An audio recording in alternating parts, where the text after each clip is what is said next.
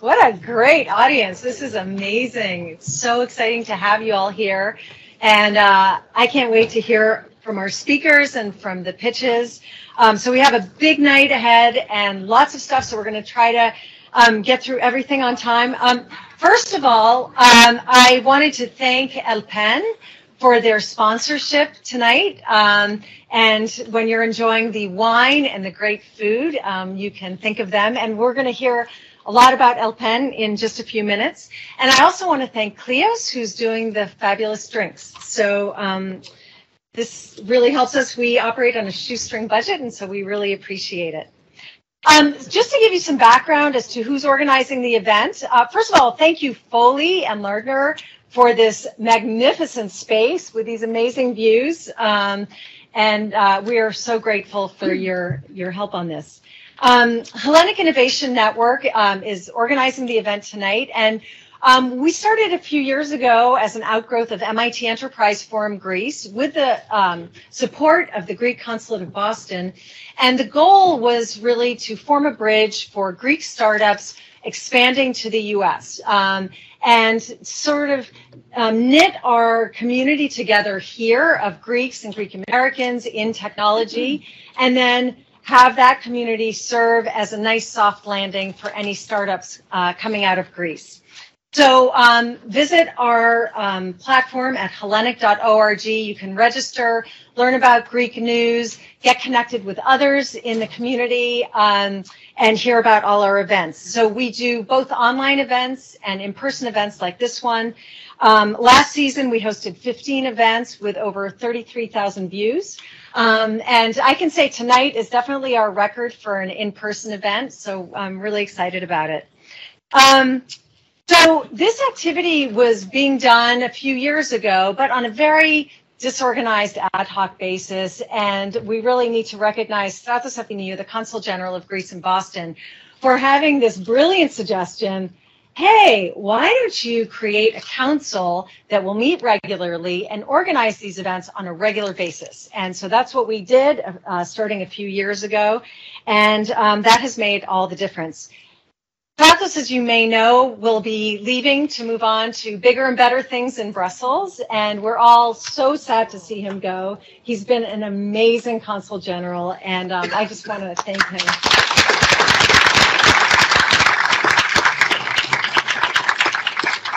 So in case there's anybody in the whole Boston area of Greek origin who doesn't know it already, Stratos' greatest legacy that he's leaving with us is this Delta flight direct from Boston to Athens. So I'm going to be on the first one coming from Athens to Boston on May 29th, but actually there's going to be a lot of festivities and Greek dancers on the first flight from Boston, which is going to be on May 27th.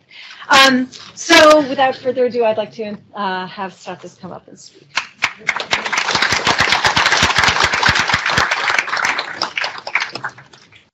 Thank you, Marina. It feels like a family here. So many familiar faces, friends, people, you know, whom I know with their names: George, Marco, Nick, Michelle, Vasilis, Takis, Achilleas, Marina. We often talk about Israel and how Israel is harnessing its scientific diaspora, and how we in Greece, we cannot do it. I think that was my biggest question and worry all these years, how we can harness the potential of our diaspora. And I decided to focus on science diplomacy and on efforts that promote the networking of our community. The highest and the biggest our network is, the better it will be for our community. And every single day, all these almost 5 years in Boston, I felt like Alice in Wonderland. Amazing Greeks everywhere in biotech, robotics, AI, genomics, life sciences, cyber. It's really incredible, and it's an experience that if one doesn't see it, one cannot believe it. And the Hellenic Innovation Network is a concrete result of these efforts to harness and bring together the scientific community and the innovation community of Greece for the benefit of the community, but also for the benefit of Greece. Seldom does one in a public career have the privilege to see something tangible and a tangible result of his work. But here we have a very tangible result. We have built a network, organized super events, physical events at MIT, at the consulate, and I'm proud to have been a co-founder of this network. I dedicated almost 50% of my time all those years for the innovation and science diplomacy efforts.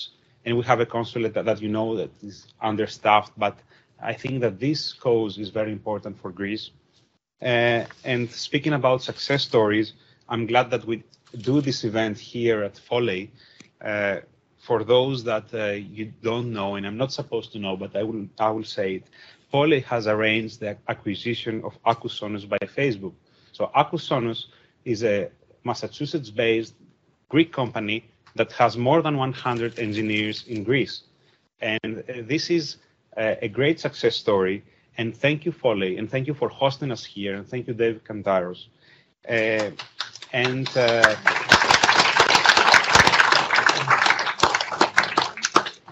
And of course, a person, not of course, but one person from our network had a key role there, Michael Janes, a member of the Hellenic Innovation Network. And today we had Mindspace at the consulate. And I would like to salute and welcome the young members of Mindspace. Mindspace is an association that promotes technological entrepreneurship. And we discussed about the direct flight. We made a business case, and we tried to bring Greece closer to Boston. And we managed to do it because we made a business case based not on what we wanted to do, but on what seemed to us commercially sustainable, based on data and based on objective facts. And with good wind, Greece will be 8 hours close to Boston. And I want to thank everyone, especially Marina Hatzopoulos. Marina Hatzopoulos will receive in 2 weeks a special medal for her tireless efforts to promote young and technology entrepreneurship in Greece. And this will be in DC in a special ceremony. And I think this is important because it sends out a wider message, the message that Greece appreciates what the Hellenic Innovation Network and its scientific diaspora have been doing all those years. Finally, I would like to publicly welcome Michel Vounatsos to the community of Greek citizens and thank him for his support. He just got his Greek passport. Congratulations.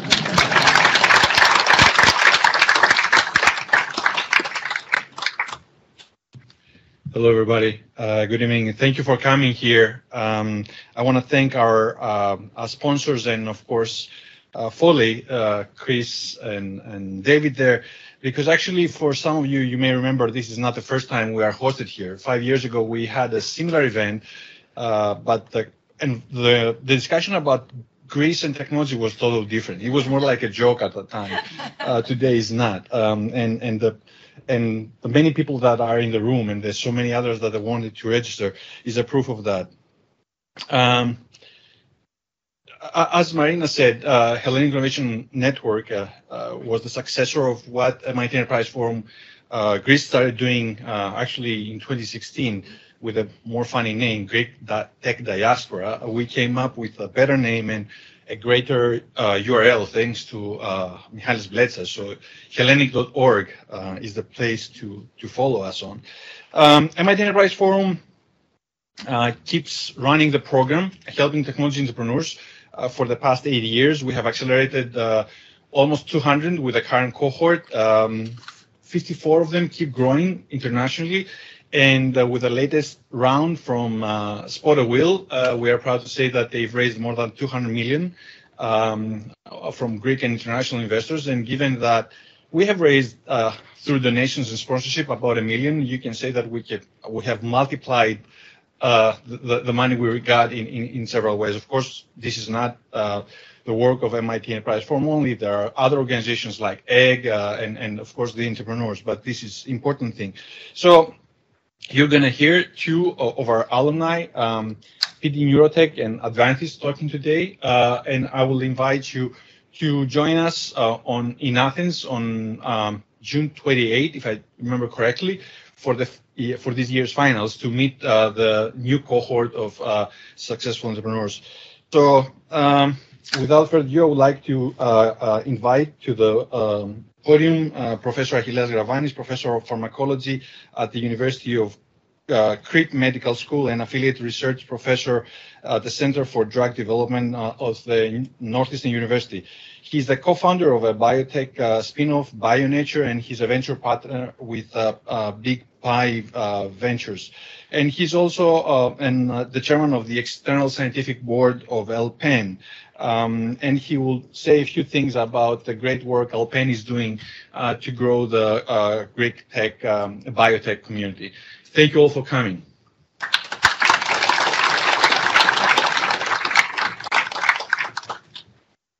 So I'm really very happy and moved to come back in Boston after 26 months of isolation in Crete. And I'm also happy being with good friends, colleagues, and many of my ex-students in Crete, now working in Boston, in MIT, in Harvard, and in the private sector. I'm really moved and very happy for that. My sincere thanks, our sincere thanks to the Hellenic Innovation Network for inviting us, and of course the consulate and my good friend Stratos.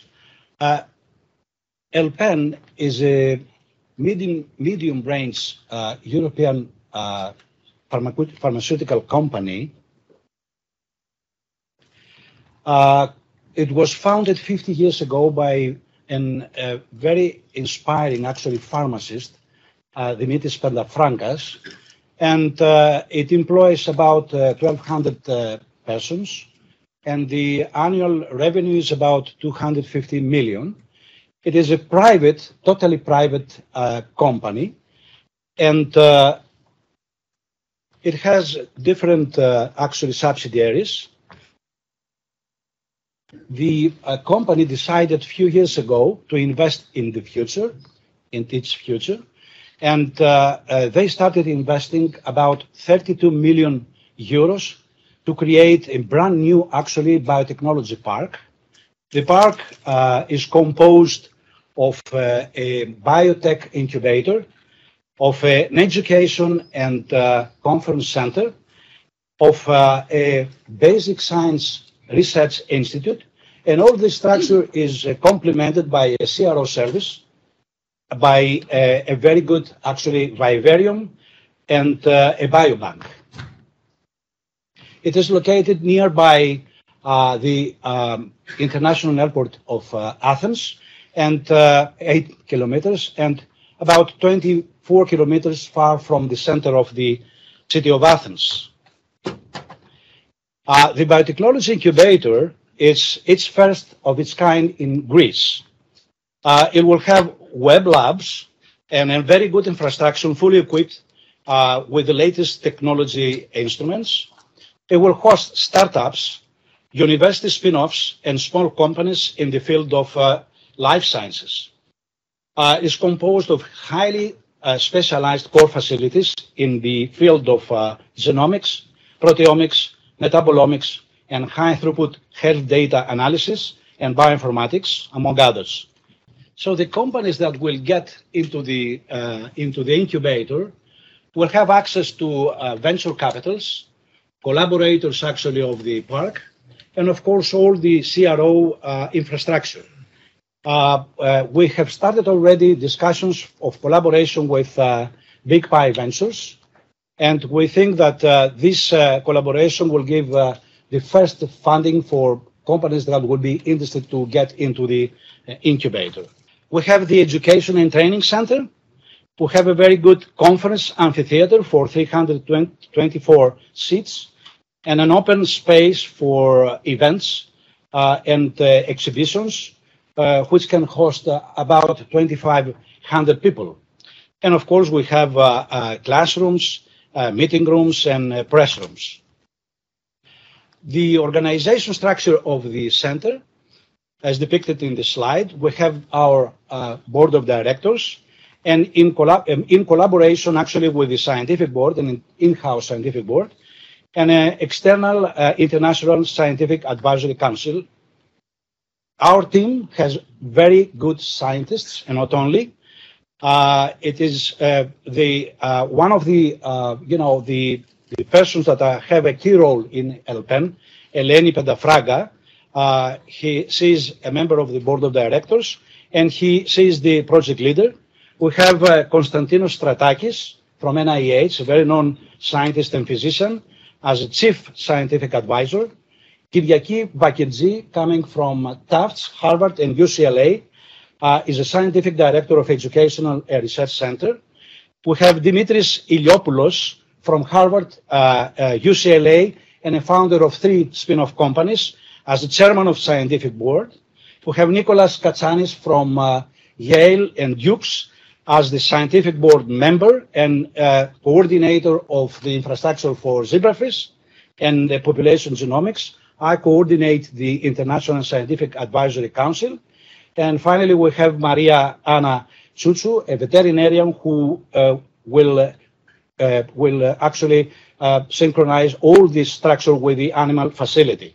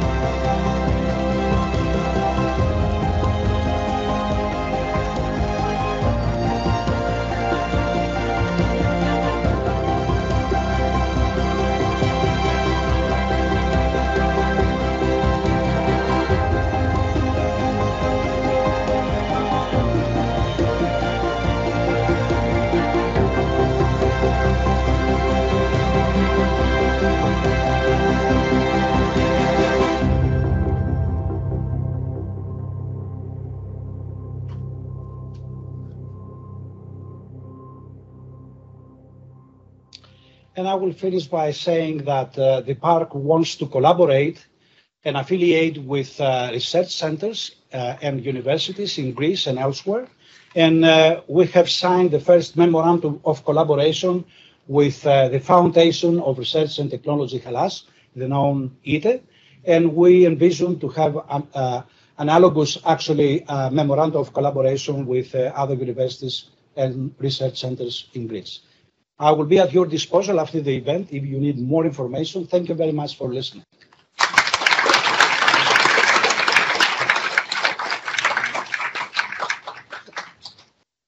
So now we will start the fireside chat.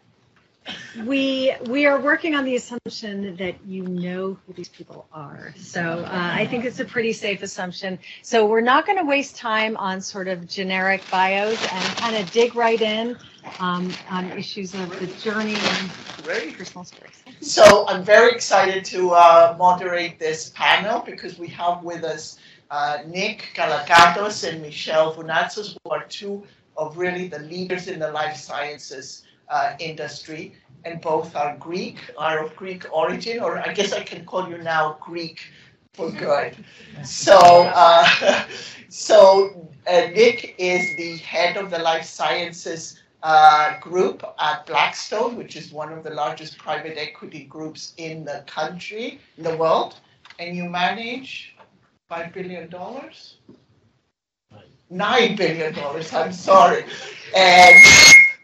And Michelle Leeds is the CEO of Biogen, a company that we all know very well here in Boston. It's one of the leading biotech companies. It has an incredible heritage in innovation in the neuroscience field. So it's really exciting to be here. I thought that I would start by maybe asking Nick and Michelle to maybe give us a fun fact about themselves, something we might not know or not be able to find by reading your bio. I thought of something. I had the privilege of working with Nick many years ago, so maybe I'll kick it off. Shall I guess, or do you want to go? No, please do. It's embarrassing, so. So I happen to know that Nick makes a great moussaka. I have seen pictures, but I have not tasted, so I cannot actually really testify that it's good, but I heard it's good. And in our household, you get what you see, so it's good. And I happen to know that Michelle speaks 6 languages. What I don't know if Greek is one of them. None of them well. Mamila Iraqi. Great, great. So I thought we would spend some time really talking about your careers and how you got to where you are today. Nick, you started more on the science side, moved into the venture part. You, Michelle, grew up through the commercial side, launching products, building franchises. So I think we could get to very different and interesting perspectives. So tell us a little bit about how you got here, Nick, and maybe what were the really big inflection points in your career. So I grew up in Greece. I was born in Athens and grew up in Thessaloniki. And I had the unusual set of family circumstances that my mother was a physician, and she was one of the first women to come to Harvard Medical School and study medicine. So it was an unusual kind of dynamic in the household, which was very science-driven and medicine-driven and service-driven in terms of doing something good for the world.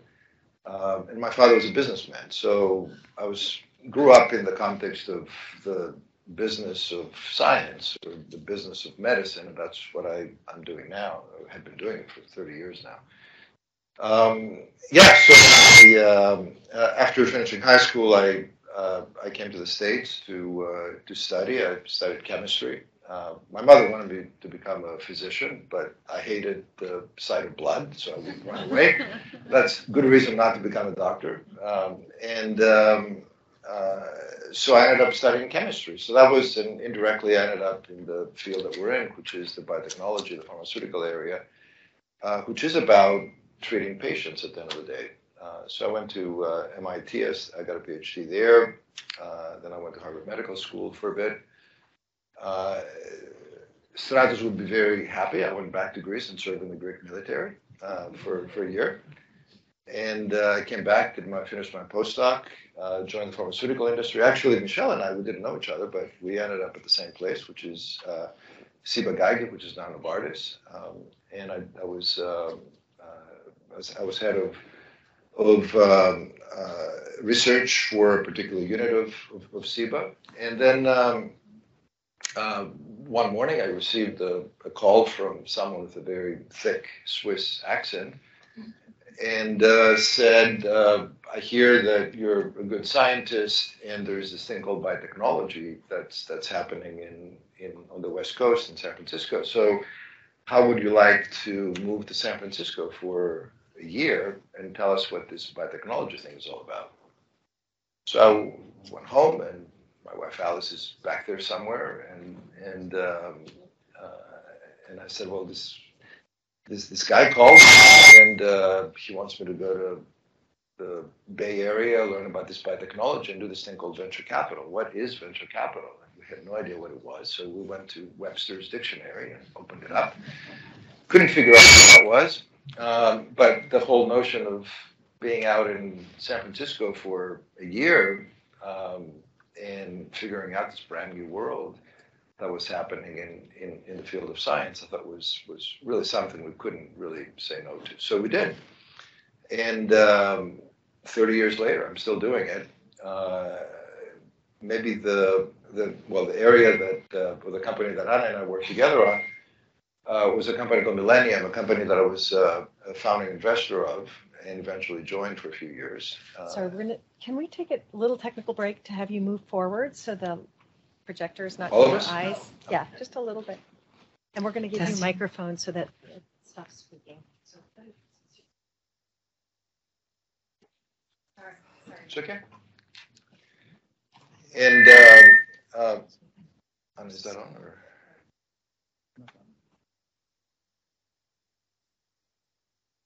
Yeah, we're good in science, not necessarily technology, so keep that in mind. And so Millennium at the time, back in the early 90s, was a really innovator in the genetic basis of disease, and we're very, very excited about that investment. And I liked it a lot, and joined the company. And you're one of the people I interviewed to hire many moons back. Then eventually I went back to the investment world, started my own firm called Claris, and about 3 years ago, Blackstone acquired my firm, and we launched a new business at Blackstone called Blackstone Life Sciences. Since to give you a little bit of an ad on Blackstone, it is the world's largest private equity firm. Yes. We manage somewhere between 900 billion and 1 trillion, and our little thing of 9. You can all do the math. It's like a rounding error of what Blackstone manages, but it is the largest. We're the largest investor in life sciences. And since this is a Greek audience, I'll share with you where the word Blackstone came from. I don't know if any of you know this. Okay. So in 1984, there were 2 people that worked at Lehman Brothers. One was the CEO of Lehman, and the other guy was the head of M&A of Lehman Brothers. And they wanted to leave and started their own firm. And they had to figure out how to call it. And of course, they went to their spouses and said, how should we call this? And they said, well, you should call it after your names. So one of those guys was Steve Schwarzman, and the other guy was called Pete Peterson. So Schwarzman, Schwarz in German is black. So of course that's the black of Blackstone. And Pete Peterson, his real name was not really Pete Peterson, it was Petros Petropoulos. And you can figure out where the stone of Blackstone came from. So it was kind of a nice thing to see a Greek flavor into Blackstone. So that's my story.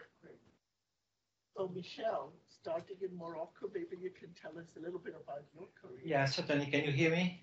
Delighted to be here with the Greek community. So good evening, everyone. For me, I took many detours to arrive 111 Huntington. I was born in Casablanca from Greek parents who were born in Morocco, 100% Greek, but born as a French. Speaking Greek over the weekend, French at school, and French national. You can hear my accent. And my dad was a self-made man. He had to work very early to pay for the medical studies of the eldest brother, Dimitri, in France. And he was working very, very hard as a salesman, and then created his own company. And then when I finished, I was 17, 18, I finished my high school. I worked for him for a while because we had to pay for the studies of my brother and sister in France, and this was expensive. So I was taking his goods in a car, and I was selling that in pharmacies, drugstores, and this was a fabulous human experience as a Greek descent French in an Arabic country. So family, the uncle physician, and my eldest brother physician, cousins physician. I felt a bit that I was pushed to become also. Parent wants their child to be a doctor. Yeah, and my father wanted me to take over his company, and then I said, no, I want to show you that also I can be a physician. So here I arrived in Bordeaux, where my brother studied, and I meet my wife the first year. We married 4 years later back in Casablanca, And we worked so hard, in France, numerous clauses to pass the first, second year. It's so dramatic. And then after 6 years, 7 years, I was fascinated by the intellectual side of the medical science, but much less by the practice, day-to-day practice. Being married to a physician, myself becoming a physician. She was 1 year ahead of me. I'm always very gallant. And one day I say, I want to do an MBA. And she said, why? You want to quit medicine? I said, no, I want synergy. And with that, we're going to discover the world. So I went and I studied MBA in Paris, I should say. And with a dual education, I started my career in Sibagagi. But this is the experience with my dad that never left me. This meeting with customers, creating value by meeting others. Not behind a computer, there was no computer, there was no TV at home, by driving a car and trying to create value for the family.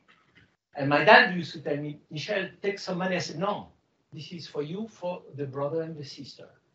And this experience gave me this gene and this will to be always in contact with others and trying to create value. And from there, from the medical school and the MBA after 8 years, and then the MBA, we traveled the world with my wife and 3 kids. We went to Switzerland, Sibagagi, then we went to Saudi Arabia, and for 4 years, my wife worked as a doctor there. Then from Saudi, I came to Merck in White House Station in New Jersey. Then Poland 5 years, then Belgium 3 years, then Paris 4 years, beautiful Paris, then China for 4 years. And I could have spent the rest of my life in China. What a fabulous country. Nobody should ever neglect China. The population, the planning, there is a side that we may, discuss about, but there are a lot of great positives that we have to respect. And the momentum and this #1 consumer market, and now the #2 pharma market in the world. Nowadays, having some very difficult times, but China always come back stronger. Until Ken Frazier, the head of Merck, said it's time that you come back to the US. So here we are back in New Jersey with my wife and the kids. The kids are getting older and studying. And after 4 years, I heard that there was a biotech. I was a big pharma guy. And there was a biotech, specialist and clique in Boston and in the US that I did not know. Until the time I received a call from a headhunter, I applied. I saw my predecessor present in JP Morgan, and I admire the specialization in neuroscience. And I had just lost my mom from an atypical Parkinson. And my wife and I were powerless. And nothing was working on this poor lady. And she left young and beautiful. And I said, I would love to dedicate the rest of my career to this space, to this vertical, to this specialized company that dedicates its capital to neuroscience. And this is why I'm at Biogen since 6 years.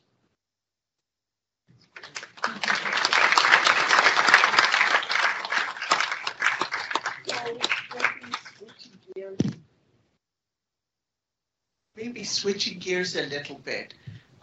We're in Boston. We're surrounded by hundreds of biotech companies, none as big as Biogen, venture capital groups, the leading medical institutions, academic institutions. We have a very vibrant ecosystem here.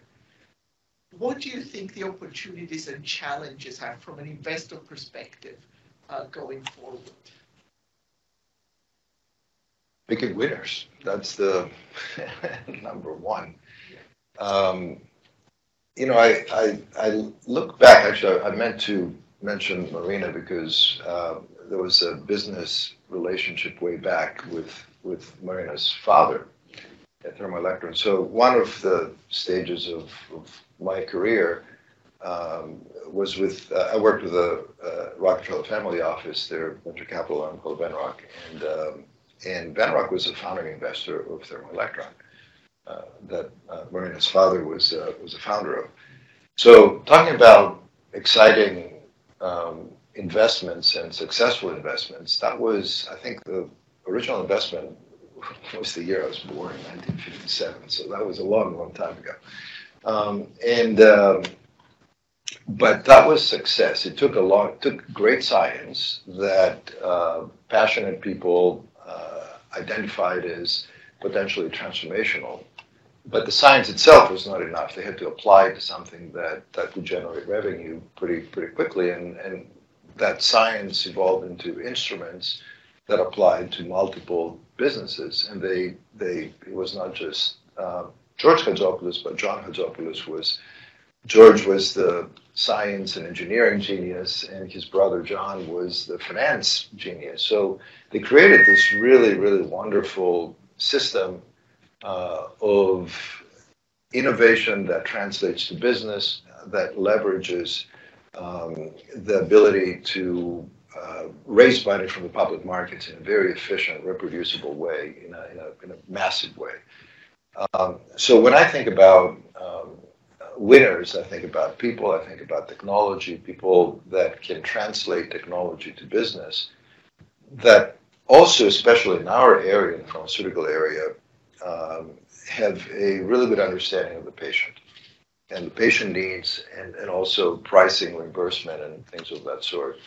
To give you an example, because this is real time. Yesterday, I was talking at the Mass General Brigham, had an event the last 2 or 3 days. They asked me to speak about gene and cell therapy, and there's tremendous innovation in that field.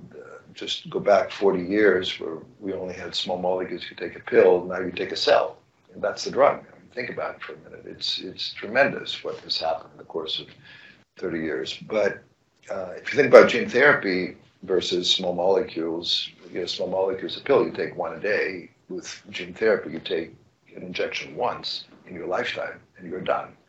So how do you price something like that? How do you price the one and done treatment? And one injection can cost $2.5 million, but you never take another one. And you also are cured from the disease. So how do you go about thinking about that? So this is, you can do all the science correctly. You can take the best and brightest in the world that would come up with new gene therapies and cell therapies. But unless we solve the problem of pricing and reimbursement for those medicines, these will never find the market. They'll never get to the patient. So it's a very complicated equation of science, business, finance, public policy, ethics, bioethics, that all need to come together to build a winning company and a winning investment. And you really need to take care of all of those things into consideration as you make these investments. And it's hard. It's not easy. So picking the winners is a tough process. There are thousands and thousands of opportunities. But how do you pick the 5 that we invest in every year, and you put 200, 300, 400 million, $1 billion behind them? That's a different story. So Michelle, as at Biogen, you probably get calls from many of the hundreds of biotech companies here. So you must, and the universities, you must have a real view from the large biotech and from the patient standpoint about the innovation here. You probably also have a good view of what's going on in Washington, because Nick mentioned pricing, but a lot of what will drive that pricing is going to happen in Washington. What's your sense about how the biotech, the life sciences field will evolve given the innovation, but then the challenges we have? Thanks for the great question. One of the reasons why I joined this great company is that because it was specialized. It is specialized in one of the most challenging space, which is the brain. It's hard to understand the physiology, don't imagine the physiopathology, and then the treatment opportunities. So challenging, but so relevant because the epidemiology is so large. So what is very attracting is that you dedicate most of your capital to this space, but it is high risk, high reward, where you develop programs and you have capabilities like imaging, genetics, and others in order to help design the best studies, etc. But even if you are specialized, you don't have the monopole of what's going on in neuroscience around the world. So you need to partner. You need to have this vigilance and to extend your hand to the rest of the world that share the same goal, but with different means, so that you can eventually deliver value to the patients. It's so complex that you need to partner. So we are partnering all around the world, and it's not a day without receiving 2-3 propositions from some of you and beyond. And I read each one of them, and I follow through, because we need to evaluate, we need to come back. So we have an excellent innovation group, and we are scouting. We are scouting in Israel, we are scouting in China, we are scouting on the West Coast, all around the world, to evaluate, so that 1 + 1 gives 2. So it's all about partnering. I'll be flying in 2 days in the Far East to meet partners. And we need to be very humble and try to look in the other, the positive that they can bring, so that together we can win and serve the patients. Price comes after. What the challenge is to bring the value to the patients. And okay, so Washington, Paris, or Warsaw, or Riyadh, or wherever I've been, Shanghai or Beijing, price, the payer cannot pay everything for everyone all the time. We have an aging society. Science is progressing thanks to your talent and your contribution, and it's very difficult with the public resources to pay for everybody all the time. So we ask people to co-pay, to contribute, but at the same time, people communicate between institutions and regulators, communicate between each other in order to learn on how to place the best measures. And this is what's happening nowadays in the US. And as you have followed, most probably during the past months, we have been some challenging discussion about some potential defining products in the treatment of Alzheimer's, for which the story is still unfolding. But we are so proud to have, after 20 years, the first FDA-approved product, and we are continuously committed to the patients, to this mission, to a pipeline that goes beyond the single product. And with time, we will get there for the best of the patients. Profit will follow.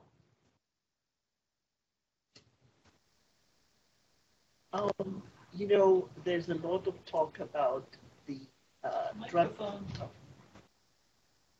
There's been a lot of discussion around drug development, which is so hard, as both of you said, that new technologies are going to make drug development more efficient.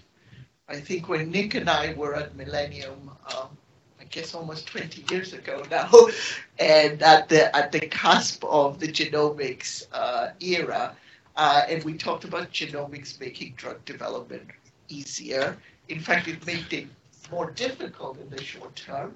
Do we think that we are at a time where we will be more efficient because we know so much more about the biology, and actually will increase the odds of actually getting from an idea to a drug? It really depends. Science is, there's no magic bullet for what we do. There's no one technology that would solve everything and be applicable to everything. Michelle talked about the brain. That's as black a box as it gets. And it's so hard to understand how that works. We know how to kill a bacterium or kill a virus. Look at our compatriot Albert Bourla, what he has done at Pfizer, and his antiviral, the antiviral product that I suspect some of you in this audience have taken as part of the COVID situation, was developed in less than 18 months or so.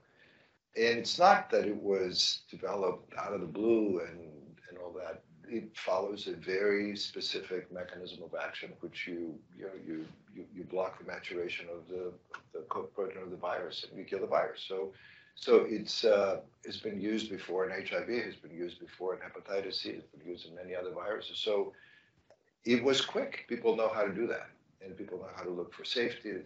Many of these molecules have already been made, so it's a question of finding the right one. But that's the simple stuff. Thinking about how to treat cancer, a variety of specific type of cancer. There's not one kind of cancer, probably 1,000 forms of cancer as you think about the different ways that is stratified. And my cancer is very different from someone else's cancer. So you have to personalize. You have to think very hard about and understand the molecular basis of many of those, the particular personalized form of the disease, and then find the right collection of treatments to get to that. So before we knew very little. You injected an experimental medicine into a rat, and you figured out that if the rat did okay and it didn't turn upside down, that's probably a good thing. And you did it on 100 rats, and then you went to humans. And that's, you think about many of the drugs, the early drugs on the market, they would never have gotten approved. I mean, just simply they wouldn't. The FDA would not let them through because people didn't understand the science behind it. They're not particularly specific. We still don't know how aspirin works, by the way. If I may add to what Nick just said, I think that technology should be everywhere. I fundamentally believe into the synergy between biology and technology. There is a plasticity of the brain to external stimuli, and this is being demonstrated in depression and in many other different diseases. We are partnering with a company in Boston that developed receptors that we can put in each shoe for MS patients, and they have their rhythm, their walk with the music. And this is now evidence-based with a clinical trial whereby after 2 sessions a week, they show a statistical significance in terms of the way the patients walk. And this is critical that we bring together technology and biology. So we have created Biogen Digital Health, and this is dedicated to bring together, the neurobiology with the neurotechnology to best serve the patient. Think about ALS, think about all this space, and this goes from early research to basically serving the patients, and if we step back, for example, in clinical research, phase 2, it may take 3-4 years in Parkinson's disease to have an answer because there is a visit once a month or once every 2 months with a physician all around the world, and the variability of the clinical assessment. Well, if you use technology, you measure, the cognition and the way you act 24 hours a day. And it's also a very good, I would say, paradigm change shift, potentially, as long as society is willing, but we are going there, which is to transform the system from being what is today a sickness care system, whereby we act most of the time when it's too late. When the patient with Parkinson's is diagnosed with Alzheimer's, big percentage of the neurons are already dead. To a true healthcare system and personalized intervention based on the family risks, based on the way eventually digital biomarkers can trace, detect, and early alert. And I believe this is the future. And this will be the most efficient intervention as long as it is early. Michelle, drug discovery development in neuroscience has been very difficult.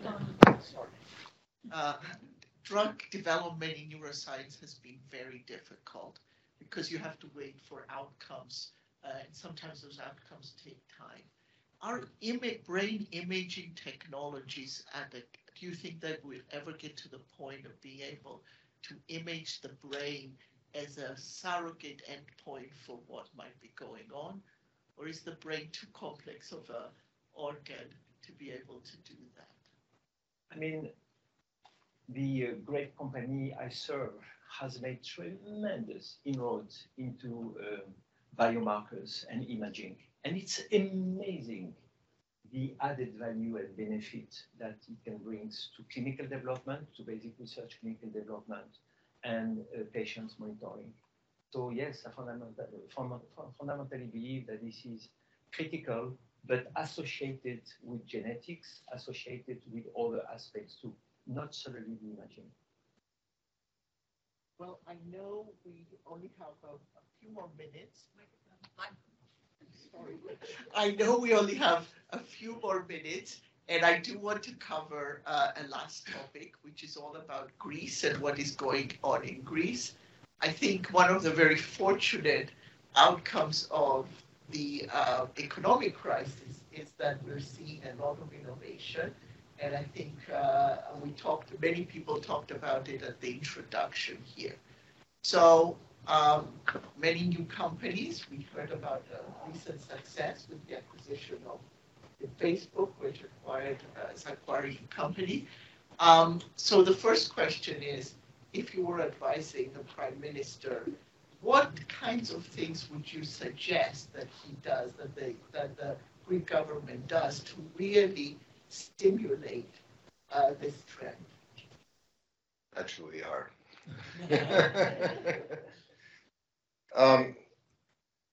We're going to present to Kyriakos Mitsotakis in, I think, the next 2 or 3 weeks or so, our collective thinking. There's a working group, a very, very high quality working group that has been thinking about it for some time now. And there are multiple layers of how one can think about it, but it does boil down to there's a brain trust in Greece that is very deep and very exciting and interested and accessible and inexpensive in many ways in that regard, well trained and well connected. But then there are infrastructure questions and challenges in Greece that are limiting. But there are a few areas that one can see that one can improve. So manufacturing, for example, manufacturing not of small molecules or pills that are relatively genericized, and already there are great companies that do that in a very good way. But can you manufacture biologics? Can you manufacture cell therapies? Can you manufacture gene therapies that are at the very high end, and margins are very, very large and require advanced technologies to do that? So that's kind of one general bucket that we think is going to be very exciting. Another one is clinical trials. Greece has been historically not very active in terms of clinical patients recruiting into clinical trials. And they're very sophisticated clinical centers in Greece. They're very well educated, very well trained physicians that can manage clinical trials. And another thought is to see more of a service business that is involved in that process. That there are a whole bunch of other issues. Greeks don't just culturally and don't feel that they want to be part of a trial necessarily. So we have to overcome that. But there are other ways that one can help. Maybe one uses more analytical technologies that maybe we go and recruit patients in other neighboring countries, and then it's more of a processing type of situation. You look at surrogate markers, you look at genotypes, you look at patient histories, et cetera. So more of the analytical part. There are 1 or 2 other areas, but the one that I like the most, where Greece is really, really good at, is information technology and machine learning and AI and things of that sort. That do not require fancy infrastructure, do not require sophisticated and expensive infrastructure, labs and things of that sort. Even though what you guys are building, I think, is very exciting. But sit in front of a terminal and figure out what gene causes cancer. That doesn't cost very much, but it does require a deep understanding of biology. It does require computational power. It does require collaborations around the world and really smart people that know this area. So I think the IT part of it, as it applies to medicine and healthcare more broadly on one hand, and then scientific discovery on the other hand, I think that that's going to be very exciting. Again, I point to Albert because he's in many ways, he's embarrassing us by being a step ahead of everyone else. he built a very exciting center in Thessaloniki, an AI group for Pfizer, employs 200-300 people, and that's what they do. They search for disease-causing genes. So those are some of the ideas that we have, and we're formally to propose. Yeah, and I see a lot of progress. We have the privilege to have a house in Hirs, and the highlight of the year is when the family is coming together in Hirs. And I see progress in terms of healthcare, but very often governments, politicians tend to speak about economic growth. And people have to remember, and it's well documented in the literature, that there is a very close correlation with the state of health of the population and the economic prosperity. So what I communicated to the respected Prime Minister is that we need to declare that life science and the health of the Greeks are very important. It's very important. It's a priority, the way tourism is, for example. And then do everything in order to gradually upgrade the quality of care, the prevention, pay well the physicians and the caregivers, okay? Make sure that there is no brain drain the way we had for many years. Secure that we reform the institutions, the universities, the academies, so that we can attract the talents, okay? So it's a lot of work. It's a long-term commitment, and the cycles are pretty long in our industry. And I think we need to get started there. The way the government stated that ESG and green economy was a priority, we need to do the same.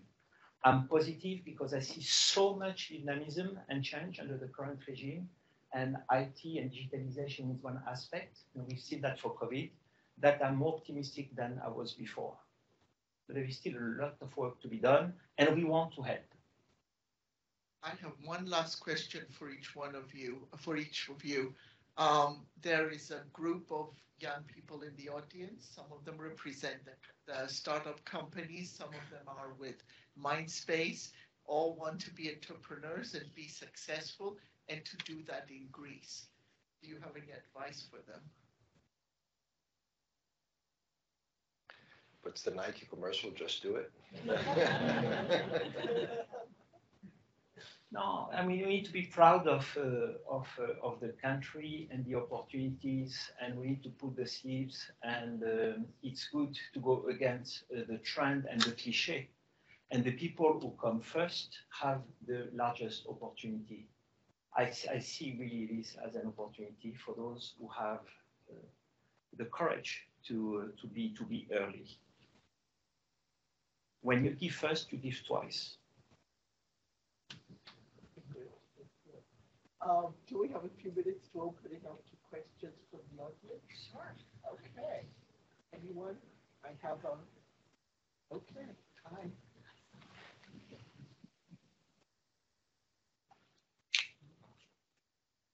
So first of all, thank you so much for the very insightful conversation and the wonderful, really wonderful questions. I'm an Otis Kelsom, I'm a professor over at MIT, and I work in genomics and genetics, and of course we study the brain and many other things.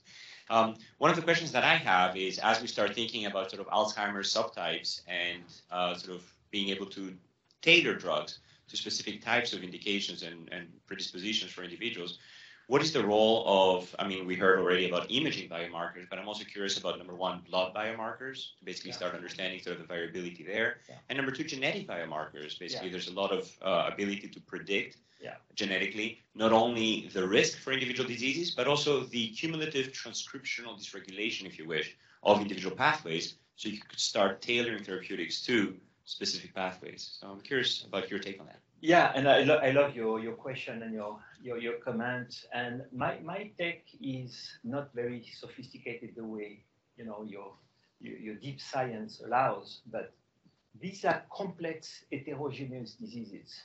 And when you bring different lights in terms of biomarkers and other aspects of genetics, you can find some subcategories and subgroups that become much more homogeneous and much more responsive potentially to a treatment and intervention. And this is a step towards, again, getting closer to personalization. So I see this as a clear benefit for clinical research also. We see the roles of ApoE4 in Alzheimer's, for example. and also in the clinical practice. Maybe not in neurodegeneration, but in epilepsy, there are, remember correctly, 94 genes that cause epilepsy, and which means that there are probably 94 different types of epilepsy, and 40% of epileptics do not respond to medication. So, and the reason they don't respond to medication is because there are many different types of epilepsy. So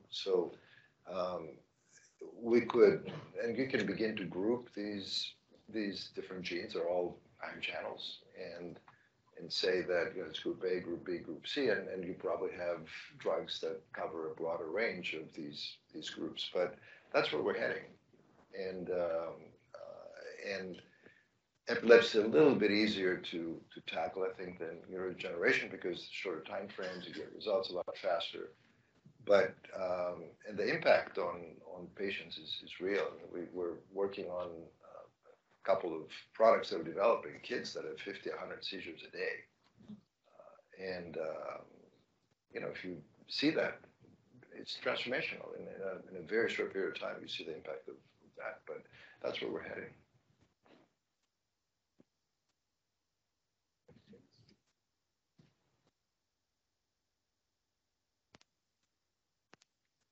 Hi, everyone. It's an honor to have you here today. You guys have an amazing career, and we are thrilled to have you here today. So my question is Biogen, regarding Biogen. So I'm an investor in the public markets and a commentator, and so on business networks. And so the Alzheimer's drug is a drug that has been covered many times on TV, and as investors, we're tracking it very closely. So I'm asking not as an investor, but as a person who lost her grandma, my yaya, from Alzheimer's, and people, we really need a drug for it. So what should we expect next? What is the next when it comes to the Alzheimer's drug of Biogen? Hope is there. And when you're a pioneer, you need to be very resilient. And Greeks know what resilience means.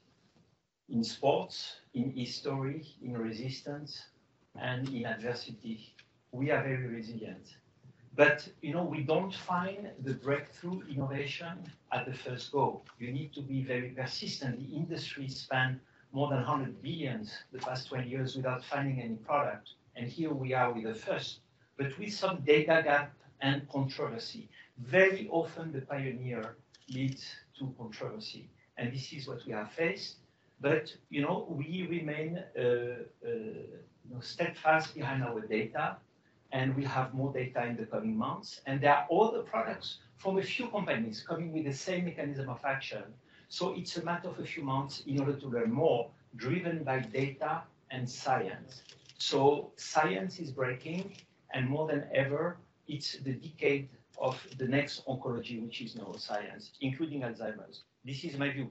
It's so complex that most probably a single intervention will not cure, but will certainly impact the life of the patients in a positive way.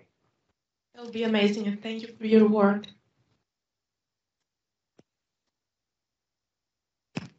Great. Well, I want to thank both Michelle and Nick. I want to thank both Michelle and Nick for really telling us more about their life and their thoughts about the life sciences. And maybe a last question. Where are you going on vacation in Greece this year? Here. No brainer. Thank you all. Thank you all, and congratulations.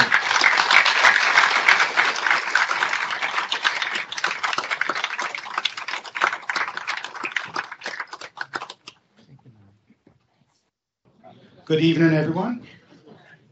My name is Chris McKenna, and as the managing partner of the Boston office, it's my pleasure to welcome all of you here tonight. Thank you for joining us. Thank you, Marina, for having Pulling Lana be part of this great event and great network. We really appreciate it. And I can tell you, as the office management partner, this is probably one of our first events to this scale. and just feeling the energy of people all in one room feels awesome, right? It's great to bring a community of people together. You can feel the connectedness, and so I really appreciate that. And it's reminiscent of pre-pandemic times when we were all together, and hopefully this is good science to come where we do it more and more. So thank you. And before we go on to the next segment here, where we're going to do some startup pitches, I want to thank our great panelists, Anna, Michelle, and Nick. They did a great job sharing their personal journeys, which we appreciated, giving us some great insights into the life sciences. And obviously, they're great representatives and great leaders of the Greek community. So I'm sure everyone's there very proud of them. And now I'll tell you a little bit about Foley if you're not familiar with us, right? We're one of the top law firms in the country with 1,100 attorneys across 25 offices, from which we deliver top legal talent using innovative services and integrated teams of specialists to address customers' business challenges from the lens of the customer in the life science and technology sector. And although we enjoy working with all of our clients of all sizes, and we have the privilege of calling some of the best brand names in technology and life sciences our clients, some of the clients that most of us like to work with or have true and dear to our hearts are these exciting emerging tech companies and life sciences companies that you're going to hear about tonight, where we get to spend time learning and taking all the knowledge that we gain, working with the larger companies, helping these companies get funded, operating, grow, and sold. And I hope all the companies you see tonight, great success through all those phases. And to keep the program moving along, I'm going to introduce my colleague and friend in our own Greek connection, Dave Kantaros, where Dave spent a lot of time helping and mentoring a lot of Greek-based companies and paying forward and helping them navigate through the U.S. business, legal, and regulatory framework. So without further ado, I'm going to pass the mic to Dave Kantaros. Hi. So I'm a venture capital attorney. I enjoy working with young companies, but particularly have an interest in Greek companies who we've been representing for many years. And with some of the exciting companies you're going to see tonight and that we're seeing coming out of Greece, it looks like it's going to be a great future for these emerging Greek companies. So with that, I'm going to bring up our partner, Kyle Faget. Kyle's the head of our national healthcare and life science group, and she's going to introduce the companies one at a time. So come on up, Kyle. So you're going to see 5 companies, and each company is going to speak for a total of, have 5 minutes allocated to them. 3 minutes, they're going to give sort of a pitch as to what they do, and then 2 minutes will be reserved for Q&A. I'm going to be the exit sign for the companies, just so you know. So when you hit 2 minutes, I'm going to hold up to 1 minute to tell you have 1 minute left, and then when you hit 3 minutes, I'm going to hit this, and then if you keep talking, I'll give you 15 seconds or so, then I'm going to clank a glass, because we want to save some time for a minute and a half to 2 minutes for any questions we can get. So with that, let's get rolling. Kyle, you're in charge. Great, thanks, Dave. Hi, everybody. My name's Kyle Faget. As Dave suggested, I'm the co-chair of our Healthcare and Life Sciences Practice Group. I work with young companies all the time, very established life science companies as well, largely in research and clinical trial space, FDA regulatory, and then helping companies commercialize when they come to the United States, getting through the compliance thicket that awaits companies when they come over here and try and sell drugs and medical devices. But enough about me. Tonight's really about you and about innovation and these young companies that I'm really excited to hear about. So without further ado, I'd like to introduce Nikos Moskos from Neurotechnology. PD Neurotechnology. PD Neurotechnology. Oh, geez, terrible. You can put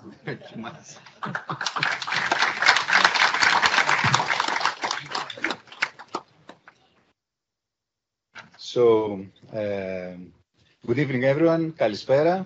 My name is Nikos Moskos. I'm a co-founder and business director of PD Neurotechnology. Thank you very much for this honor, Marina, for the invitation, and also we're proud to be an alumni of the MIT Enterprise Forum. We have 3 minutes. I'm going to try to be very fast. It's about Parkinson's disease. So you've heard a lot from our previous speakers, and it felt like in a way they were introducing the speech, because it's about digital biomarkers, it's about all that. So it's a very difficult disease. Unfortunately, there's no cure. There are too many doses after a while, and through these doses, you're trying to mitigate the symptoms effect. You cannot cure it, but you can manage the quality of life. And there are frequent visits needed.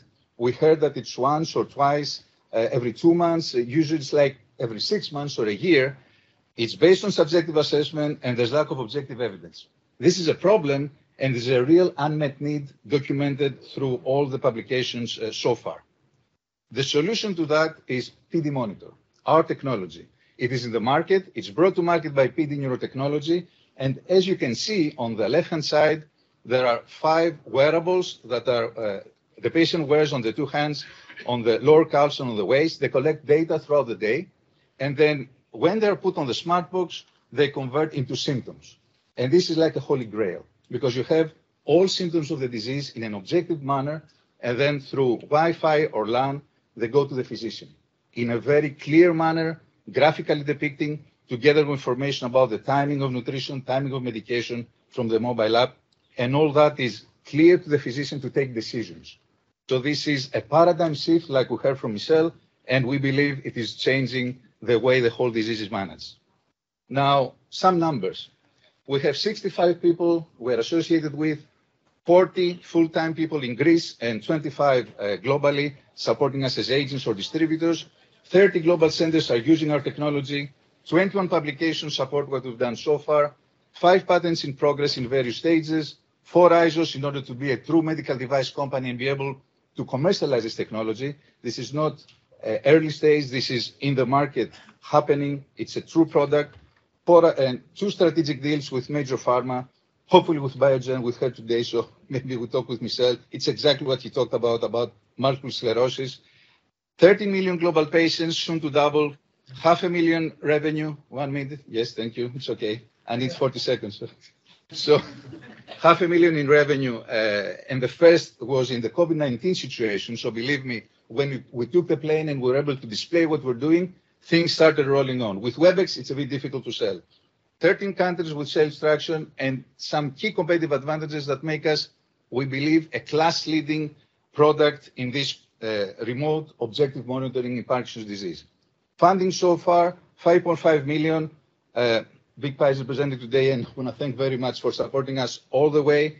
We're now raising another 5 to commercialize in the US, to do some additional studies for reimbursement, and we're looking for an experienced financial investor, hopefully in the East Coast, who knows digital health and can understand this technology, and possibly close to Parkinson's disease.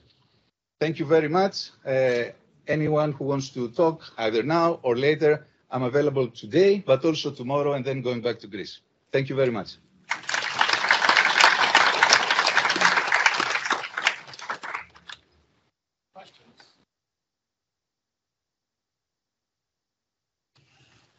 I'll start. Please. So where are you in the regulatory process, either abroad or in the U.S.? In the U.S.? Yeah. So I'm asking where the product is in the regulatory process, either abroad or in the United States, whether there's clearance yet or approvals yet. So Kyle, thank you very much for the question. In medical devices and digital health, maybe the number one is regulatory. About a month per year is regulatory for almost the entire company. We are CE marked. We're also soon clear to sell in Israel, and we are clear to sell in Turkey. And in the US, we have filed for FDA clearance. We've been through the dialogue, and hopefully within the year, we'll get the clearance here as well. I'll just keep I guess, is this compatible with every possible operating system? Is it compatible with iPhone or other systems? Yes. Just to clarify, it's on Apple Play, Google Cloud. I mean, it's downloadable, and it's just not just a mobile app. It's a whole technology. It's 6,242 pages of software that have been developed in the last 16 years. And part of that is also what is downloadable from the cloud in terms of the application. Yeah. Thank you very much. Thank you so much, Nikos. Really, really exciting technology. Next, I'd like to introduce Vasiliki Rentubi from Lamaware. Imagine narrating how to make a cup of coffee screens for difficult diseases such as Alzheimer's and depression. Hi, I'm Vasiliki Nantzoumi, and I'm the CEO and founder of Langaware. My background is research in the domain of machine learning, artificial intelligence, and computational linguistics. The problem we are solving is that neurodegenerative and psychiatric diseases are detected at a very late stage when any intervention or treatment have either minimum or null efficacy. This is why we have created the Langaware platform, which aims at detecting such diseases at a very early stage. With the Langaware platform, we are providing our customers from the senior care industry, the health tech, and the healthcare sector with a quick and accurate solution to detect early and accurately and monitor the patients across time. The market we are targeting is above 500 billion, and this comes from the healthcare sector, the telehealth, and the senior care industry. Our solution is above and beyond the competition as we are holistic. The solution is scalable to a wide range of diseases. It is really fast as it lasts less than 3 minutes. It is simple to use and engaging. The platform provides accurate, precise, and interpretable results that help the users to make actionable decisions about their patients, and it also functions across languages.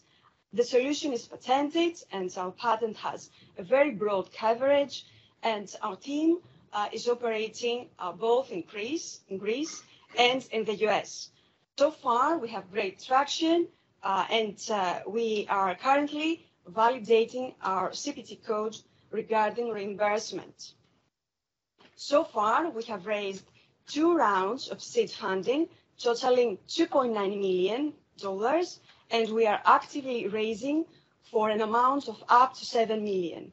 Our goals at this round is to further expand in the US market and also to enhance our sales and product development team, and also to proceed with our FDA application. We would really be delighted if we can have interest to VCs at the health sciences space, and also to telemedicine companies and large health tech companies, and also to executives at big pharmas and to directors of big verticals. Thank you so much for your attention, and I would be really happy to answer any questions you might have.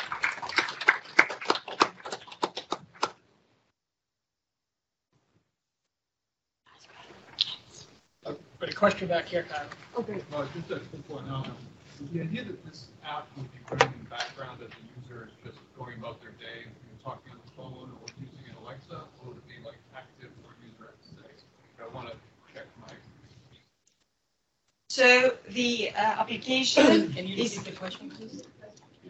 He's basically wanting to know how it functions, whether it's sort of in the background tracking what it is that you're doing, or whether you actually have to actively interact with the platform. So it is it is a web app, a cross-platform one, and it is based on elicitation tasks. So we are merely asking the patient to describe an everyday activity, and we are providing accurate screening regarding a wide range of neurodegenerative diseases. And we are also providing an API which is easily integrated with other solutions.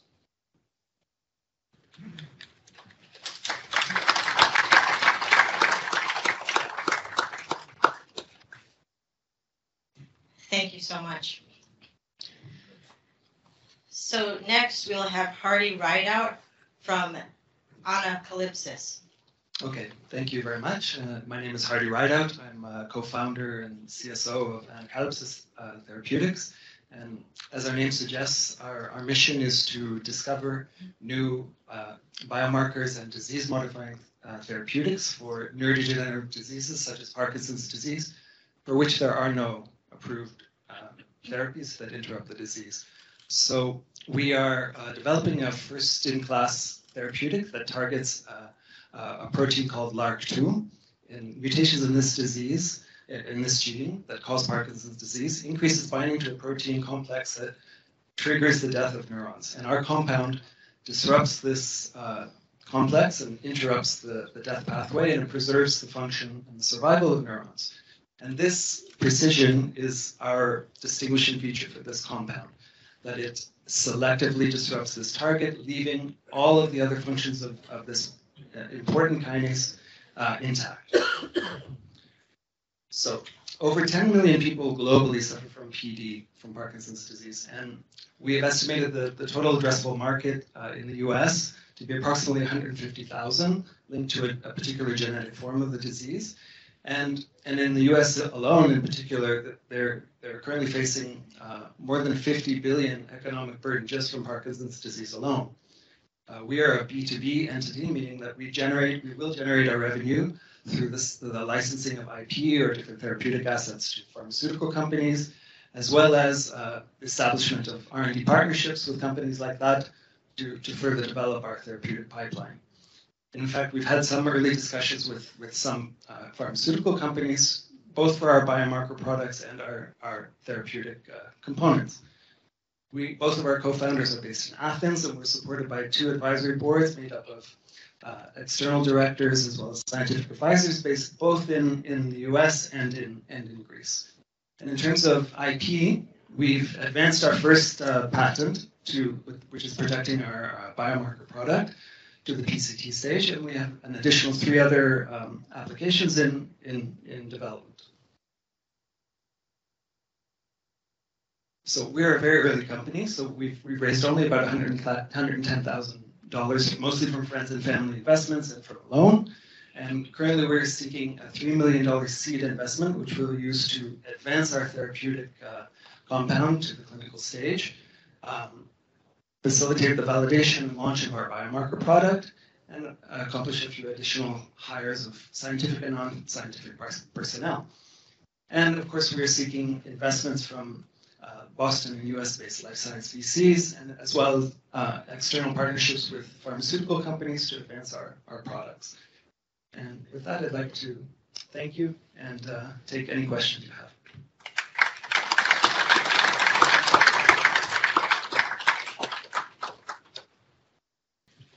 So it sounds like obviously you're preclinical. Where are you at scientifically in terms of the preclinical development? So we've reached, at least for our lead therapeutic, we've completed all of the cellular preclinical studies. We're at the point now to transition into the in vivo preclinical phase, leading us to the IND application and so forth. And our other components of our therapeutic pipeline are at an earlier stage of development, but progressing. And have you been able to get any publications out yet? We have a number of publications based, like establishing the mechanism of action. The rest are kind of pending our ID strategy. But yes, we have. Thank you very much. Really interesting stuff.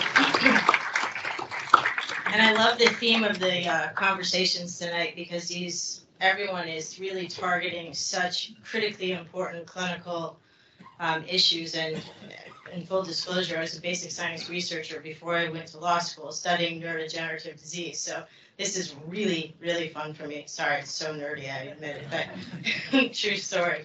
So next we'll hear from Konstantinos Zozakis from Anodyne Nanotech.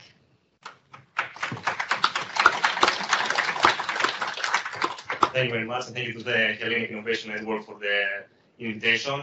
I'm Konstantinos Zozakis, co-founder and chief business officer at Anodyne Nanotech.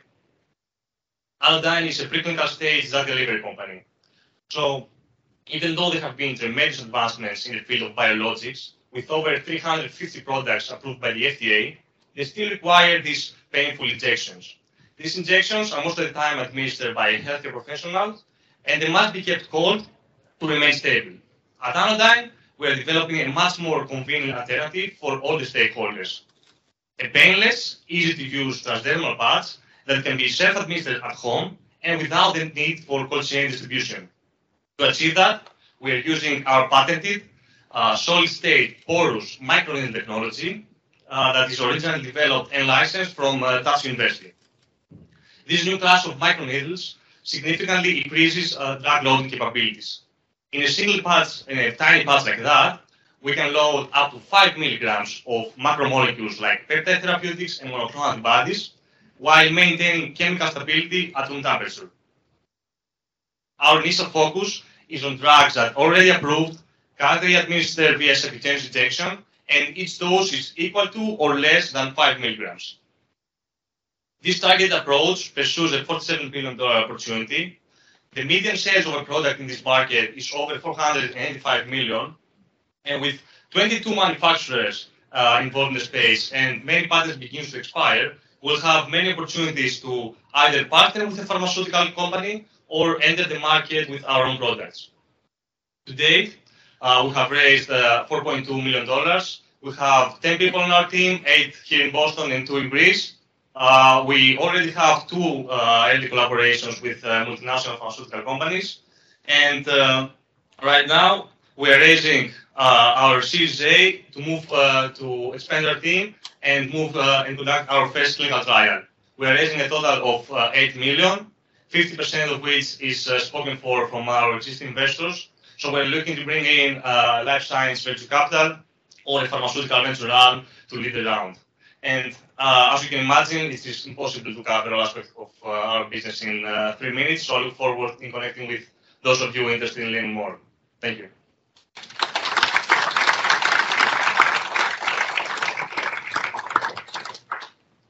What kind of diseases would benefit from your product? So that's a great question. So we are mostly focusing on. Can you repeat the question? Yeah, so what kind of diseases will benefit from our product? So we are mostly focused on the drugs, but it's a great question. So this market that I mentioned is mostly for therapies like, diabetes and these closed areas, but anything that a peptide therapeutic or some monoclonal antibodies fit this dosing. Can you talk a tiny bit about what your existing partnerships look like? I cannot, let's say, much because they are very confidential, but most of them are in the feasibility stage. So the pharmaceutical will want to find an alternative route of administration. So they will come to us, give us a drug, we'll have a contract and execute some in vitro, then move to some in vivo for proof of concept, and then go to the commercial stage where there is a specific part that needs to be designed, and then we'll conduct from our mostly pharmacokinetic studies to do that. Great, thank you so much.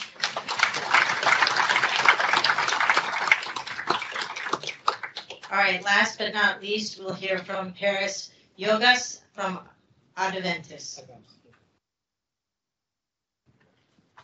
I'm going to try to keep it fast because everyone else is eating outside. So anyway, pleasure to be here. I'm Paris, co-founder and CEO of Adventis Medical Imaging. At Adventis, we alleviate the growing workload of radiology departments through... Oh, sorry, I thought that was... Here with our foundation. Yeah, I did. So what we do at Adventis? At Adventis, we alleviate the growing workload of radiology departments through the provision of more accurate, accessible, and automated MRI software applications. It is evident that every year, the qualified radiologists who screen medical images is decreasing significantly. On the other side, there is an exponential growth of the medical images which are acquired globally. At Adventis, we have identified this global need, and we decided to enter this market in order to introduce Adventis Platform. Adventis Platform is a pure web-based and automated MRI software application for the analysis and visualization of both brain and prostate MRIs. It is intended to be used for the analysis and visualization of the 2 modalities in order to be used on the diagnostic workflow of brain cancer, prostate cancer, and neurological pathologies. So let me give you more information. The solution with its automated and highly reliable processing workflows can reduce the processing time by at least 50%, assisting the physicians to achieve a more timely and accurate diagnosis. In 2019, we released our flagship solution, the Brain MRI solution, which is currently FDA cleared in the United States, CE marked in Europe, available for clinical purposes.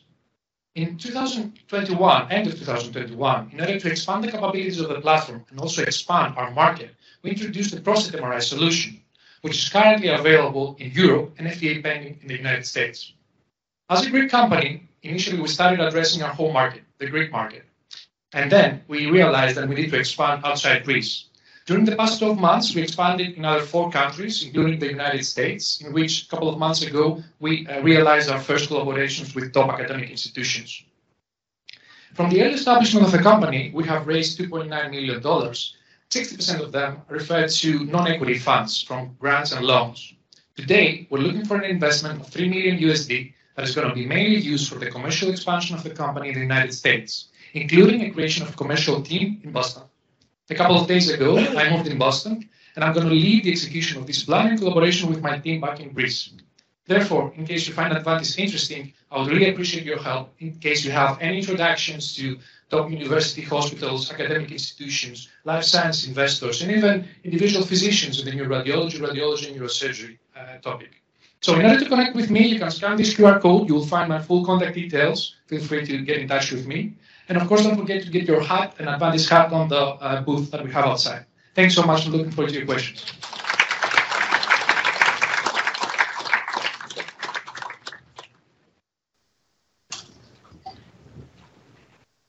I think there's a... Yeah, one question. How much do you anticipate this maybe reducing the cost of MRI imaging at the moment? Is that... Yeah, interesting question.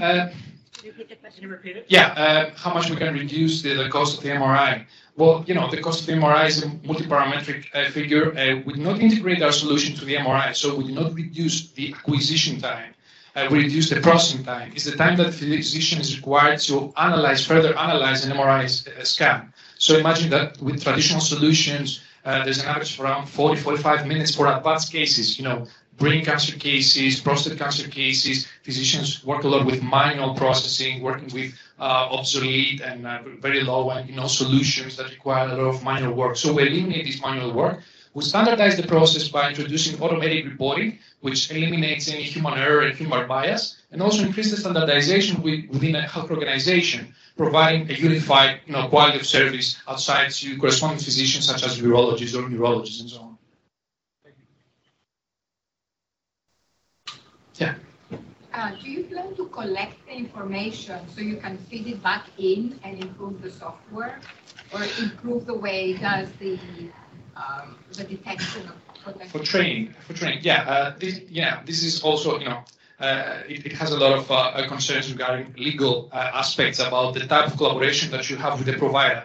If you have some kind of an extended collaboration that you can use the data for further purposes, apart from the diagnostic purposes, because the direct collaboration has to do with the provision of the software for day-to-day clinical purposes. But if you have an extended collaboration with an institution and you have a legal framework that supports that, you can do that, of course.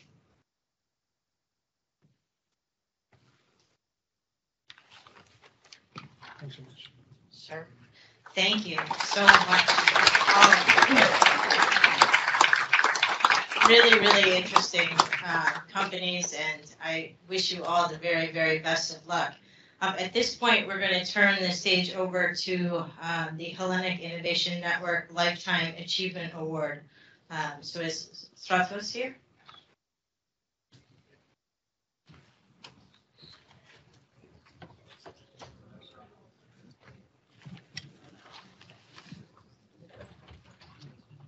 So I have the honor in my last event here to present to Mr. George Berakis, the Hellenic Innovation Network Life Achievement Award. This, of course, cannot be compared to the honor and the medal he will receive 2 weeks afterwards at the special ceremony in DC during the Prime Minister's office there.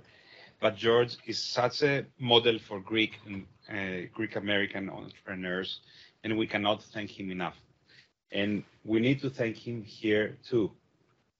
George Berakis started his career as a pharmacist, medicine researcher, and businessman. As an entrepreneur, he started Dooner Laboratories and later purchased Neuropharmaceuticals, which he led to great success in asthma and immunology products. After retiring, George began an extensive career in philanthropy with a focus on education, Greek art, healthcare, and culture. Dr. Berakis has supported his alma mater, the Northeastern University, with more than $130 million. Thanks to George's support and generosity, at the MFA Boston, the George and Margot Berakis wing of ancient Greek and Roman art highlights the grandeur and magnificence of ancient Greece and our culture. And last December, we celebrated the opening of 6 new galleries at the MFA. Sunday's New York Times dedicated one whole page on the 6 new galleries at the MFA. On a personal note, as an anti-smoker and the son of a father who has suffered from lung cancer, I want to thank Mr. Berakis for his anti-smoking initiative and his national campaign in Greece, a campaign that raises awareness and promotes public health. I just learned today that their lab in Plaka was voted as the best lab in EU for their work in anti-smoking. And I think this is praiseworthy. And we also need to note the support George has been extending to Lowell, which is also known as the Acropolis of the Greeks in America, and it's the city where George was born in America. George has been supporting his parish and the Hellenic American Academy at Lowell, which is the last Greek-speaking school in New England. So his support is incredible, and I would like to congratulate him and ask him to come here so that we can give him the award. George.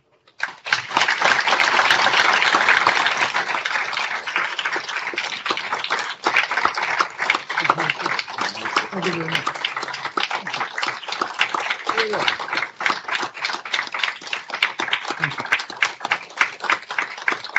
It's the least we can do. This is an innovation because this is the first coin in ancient Aegina. This is the first coin of Greece. You mean it's not for money? It's well, you have created value, and this is about business and innovation. And thank you so much for what you have. And we wish you the best when you go to Brussels. Thank you so much. When you leave it in June? It will be July, early July. July. Congratulations. Thank you very much. Thank you so much. Where's Marina?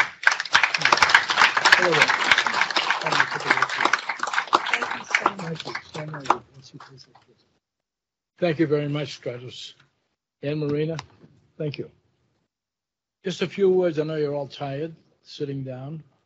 And I just want to thank my wife, Margot, my daughter, Stephanie, is here, and my son, Greg. But in short terms, I grew up in Lowell, Massachusetts, and my granddaughter, Margot. I grew up in Lowell, Massachusetts. When I grew up, we had 21,000 Greeks. And what happened was that the government decided to get rid of the Greeks in Lowell because they were getting too political. We had mayors. Now, we all know Paul Tonkas, but he came later. And they destroyed most of the area in downtown Lowell where the Greeks lived. So 10,000 Greeks left and went throughout the United States, the West Coast, Chicago, Astoria, Washington, Atlanta. So that left about 8,000. Today we have about 6,000 Greeks in Lowell. But my career was very simple. I was in the pharmaceutical, and I was in the service, and I was the buyer for the U.S. Army during the war, Vietnam War. I was buying the drugs that were being shipped to Vietnam. So I got to know a lot of pharmaceutical companies, and I decided they asked me to join a number of them, and I decided to go with a small family company called McNeil Laboratories in Philadelphia, which eventually was purchased by Johnson & Johnson. I started off in a lab, but because I gave some comments about drugs in common language, they moved me into marketing. So from marketing, I started to express myself in sales. So I wanted to know what was going on. So I started to walk the streets to learn about the physicians, the researchers, the hospitals, the pharmacies, and everything. I decided I was doing too much business for Johnson & Johnson. They moved me into the hospital division. I took over the hospital division. I formed it in the United States. I decided to leave and start my own company, which I did in Haverhill, Massachusetts. And I sold it to a company called Sanofi Aventis. And then I went into ophthalmology because I love to do different things in the pharmaceutical industry. I developed eye drops, which now, if you go into drugstores, look at a product called Opcon A. It's sold over the counter for allergic conjunctivitis, and also another drug called Muro 128, which is for swelling of your eyeball. But there's about 12 different ophthalmology drugs we get approved from Food and Drug. I sold that company to Bausch & Lomb. And then I decided to go into asthma and allergy, immunology, and the rest was history. I sold that to a German company called Degussa Asthmatica, served on their board in Frankfurt and Munich, spent a lot of time in Europe, and the rest is history. But with the Greek community, I've always been a great fan, as you know, Stratos. The Greek community, not only in Lowell, but across the country. Very important, the youth get to understand about the Greeks, where they came from, how they developed. The most important thing my father taught us, who came here from Greece, and my mother came from Greece, our first generation, there were 5 of us, they told us, remember, education is power. We all went to college. A lot of us got higher degrees. 2 girls, 3 boys. The girls became accountants. I went into pharmaceuticals. My brother went to University of Georgia. My other brother was an aeronautical engineer. So they pushed us. They pushed us to go and educate ourselves, which is very important. Without education, you really are in trouble today. With the technology you just heard from all these people having these biotech companies, very important. But I want to thank the Hellenic Initiative for innovation, for honoring me today. And thank you all for coming. I enjoyed it. I didn't take notes, but I remember everything. Thank you.